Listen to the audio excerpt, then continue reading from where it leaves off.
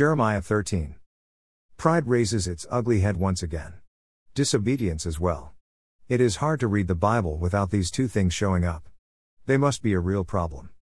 Israel once again has decided to go their own way, thinking their way is better than God's. Of course they are wrong, but their pride makes them blind to that fact. Pride and Prejudice, a book title, applies to this chapter in Jeremiah. Prejudice, thinking lowly of another and elevation oneself. God is not pleased with either attitude and will bring to ruin those holding to those beliefs.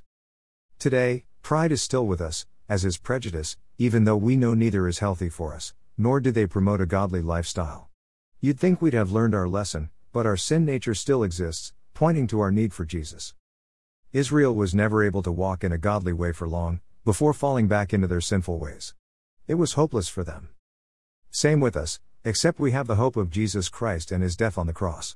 Without God, our valuable treasures become useless, when compared to the gift of eternal life through Jesus.